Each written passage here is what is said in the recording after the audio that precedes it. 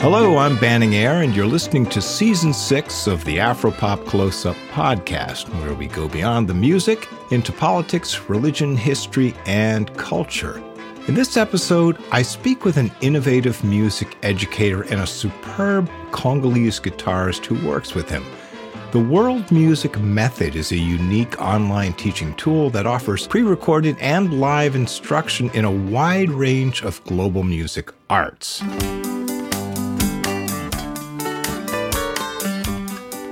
First, a little background. I've played guitar most of my life, and since the late 1980s, I've delved into playing Congolese music, which is quite a rigorous and demanding guitar style. I generally learned directly from musicians who had high expectations and could grow quite impatient with rhythmically challenged Americans.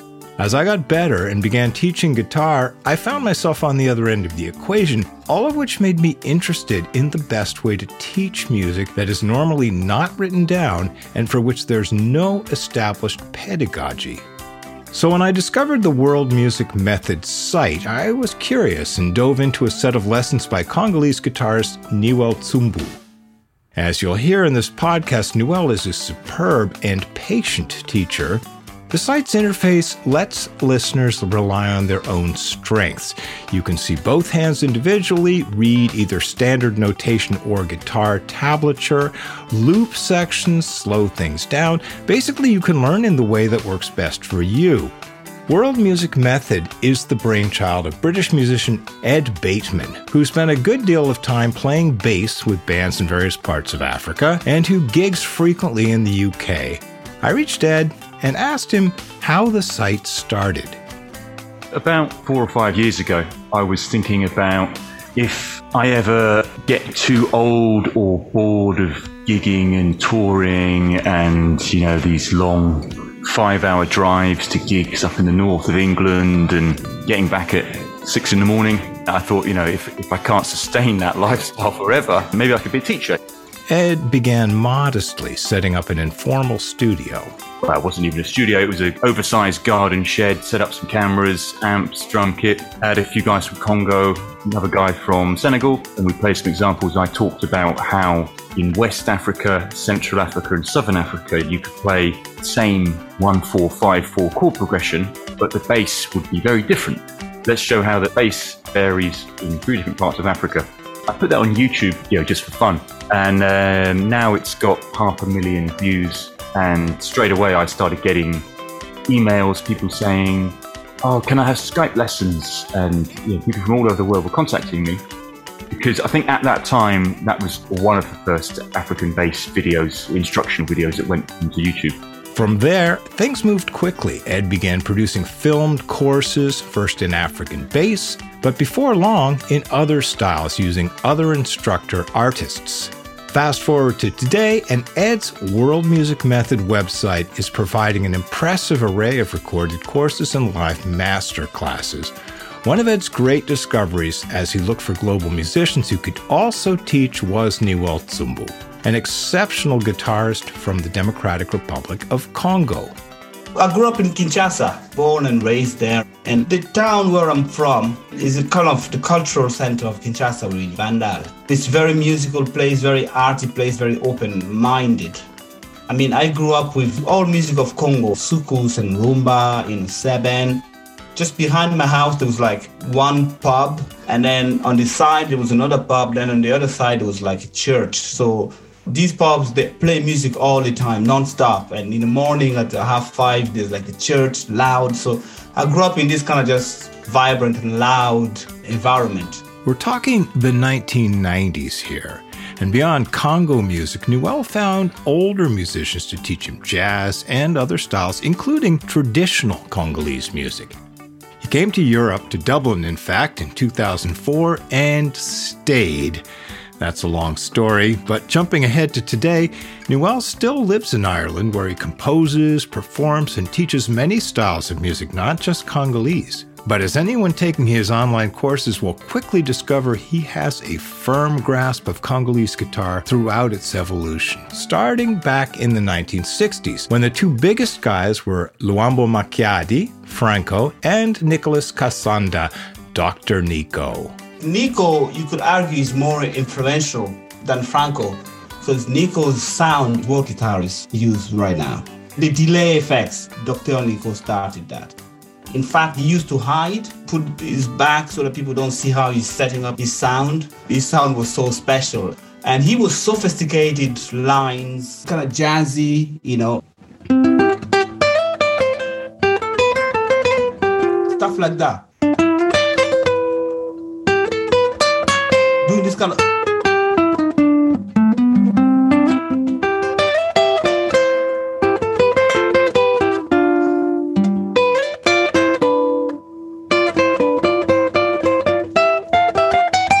This kind of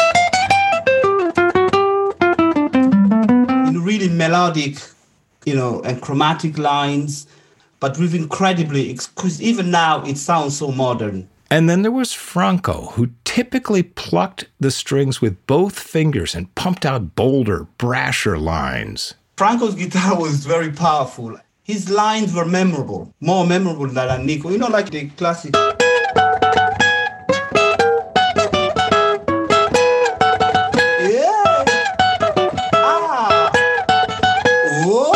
Stuff like that, where everybody would just, you know, get going. And he was extremely loud. Like most people that were in his concerts, that Franco's guitar was extremely loud.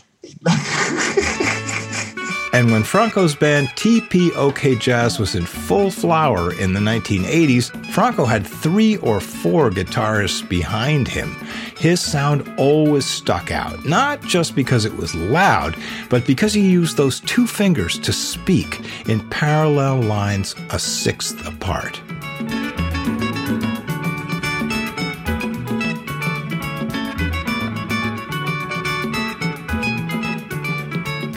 The use of the sixth, that's completely Franco.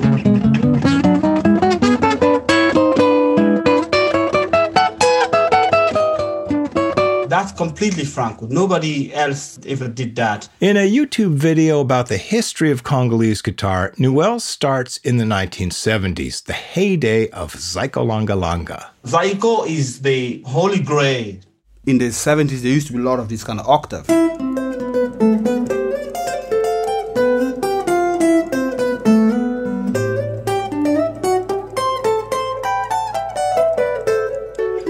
It was always there. Like nearly every line would have octave. But that's because of, you know why. Because of West, West Montgomery. Listen to music of Congo from the 70s and the 80s, you would hear always this kind of thing,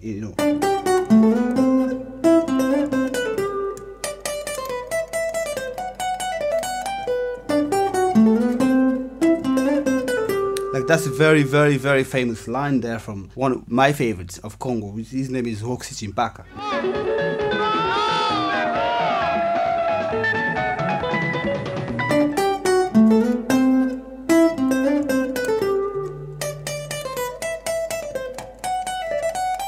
If you go to the 70s and 80s, you would hear a lot of this. But then, in the late 80s, there was a new band that came more younger again called Wenge Musica, and their guitarist is also one of the best. He was more a younger guy, so he was more into running around the stage, dancing and running. The thing about this old stuff, you can't really dance. It's hard. Even today, if I'm playing with them, I have to really focus. It's like...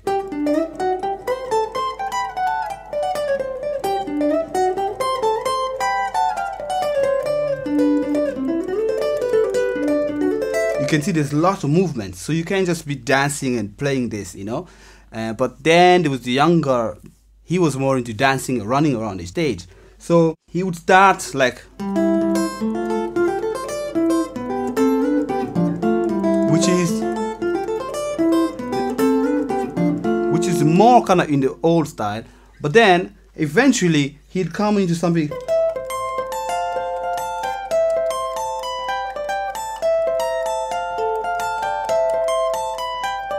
like that.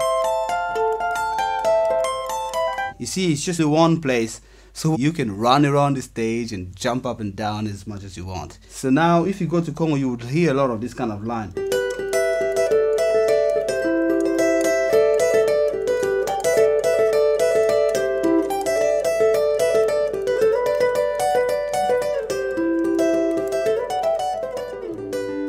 Coming back to teaching, I asked Newell what was the biggest challenge he found in teaching African music to Westerners. His one-word answer did not surprise me. Rhythm. Rhythm. It's baffling for me. Rhythm. Well, I bet it's also baffling to many of Newell's students. Face it, we in the West simply do not learn complex rhythms from an early age, which means they're much harder to learn later in life. Listen to this line by guitarist Popolipo of Zyko Langa Langa. Newell teaches this line in his intro Seben course. He describes it as the most straightforward on-the-beat Suku Seben line he can think of. What do you think?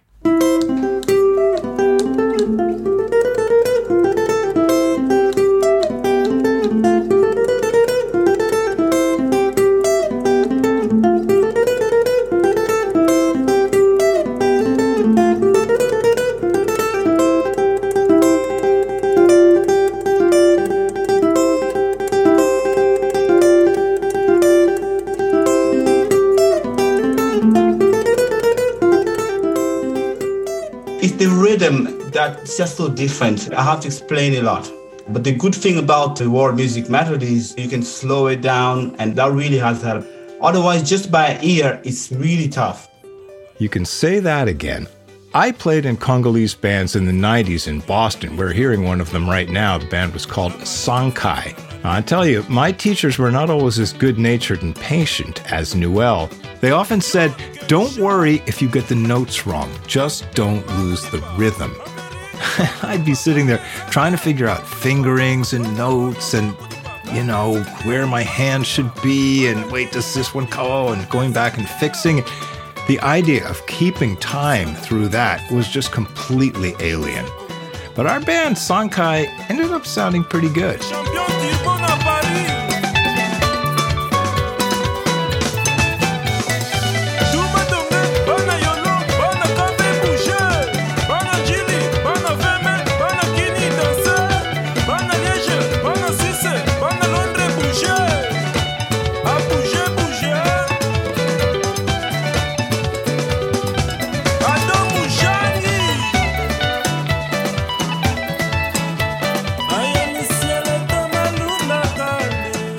You see, the thing is, people have to dance.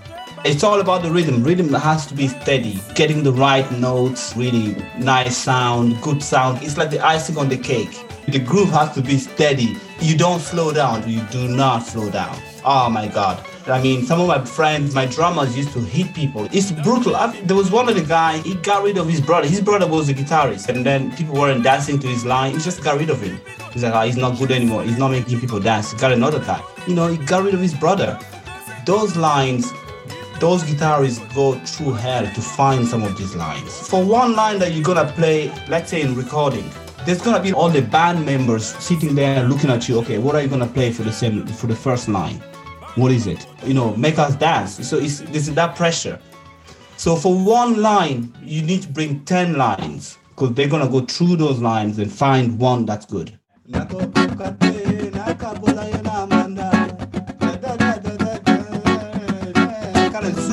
And it goes da.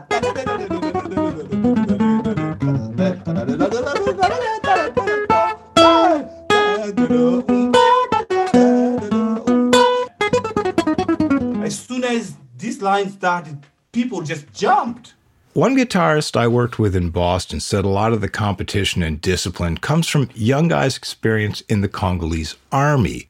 That pumping bass you hear on the fast seben section that ends the song, they called it marche militaire. That's the interesting thing about the army. If you hear the seben, the drummers, they do that coming from the army. They always use this beat when they're marching. So now it's kind of standard seben thing where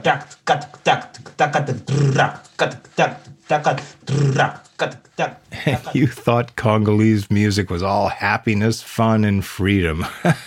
One big joyride. Well, think again.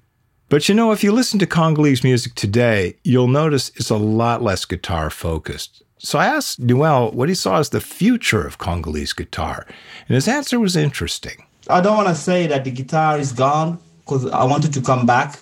But the funny thing is, I'm actually hearing more non-Congolese people playing Congolese music better. I don't know how those older guys like Roxy and Pepe Feli, all these, the guys that are, I don't know where they learned their technique, because they have really good technique. But the young guys now, the technique is not there. Congolese people, because obviously the political situation and people don't have much time to practice, I personally really do notice the lack of technique. I noticed that the music is not really expanding, but the Europeans that I've seen, or non-Congolese that I've seen, they have better techniques, and then they also grew up with the music. It's also their traditional music now. It's not like 50s, 60s, it was just Congolese who played it. But now, there's people like Ed, a lot of these guys here, they play jazz, they play this music, they play that music. Then they also learn Congolese music. They're playing it very well. I know a few guys in the UK that are just killing. For Noel, Congo is up there with Spain in terms of guitar prowess, and he's not alone in bemoaning its apparent demise in Congolese music. The fact that he finds hope and encouragement among non-Congolese guitarists should give all of us aspirants hope, and of course, that's where things like the world music method come in. Meanwhile, Noel is charting his own path forward. I leave you with one of his original songs. This is Mindule.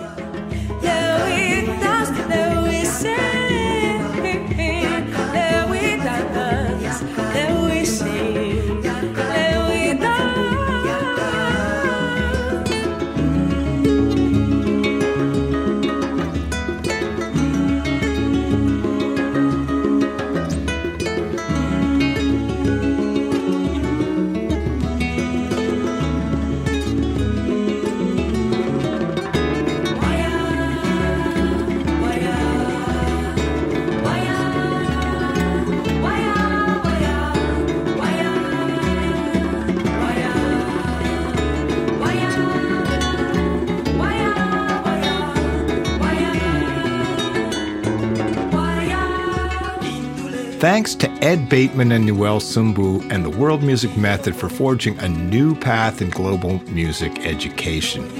And personal thanks to Feliko Chikala, Edu Chondo, Chibangu Kadima, Leif Tota II, all the guys from Rumba Africa, Freestyle, Kolomboka, and Sankai, my Congo music compadres from Boston in the early 90s. This Afropop Close-Up was made possible by a grant from the National Endowment for the Arts. But to keep this series going, we need your support. Please visit afropop.org and make a donation. Every dollar counts. For Afropop Worldwide, I'm Banning Eyre.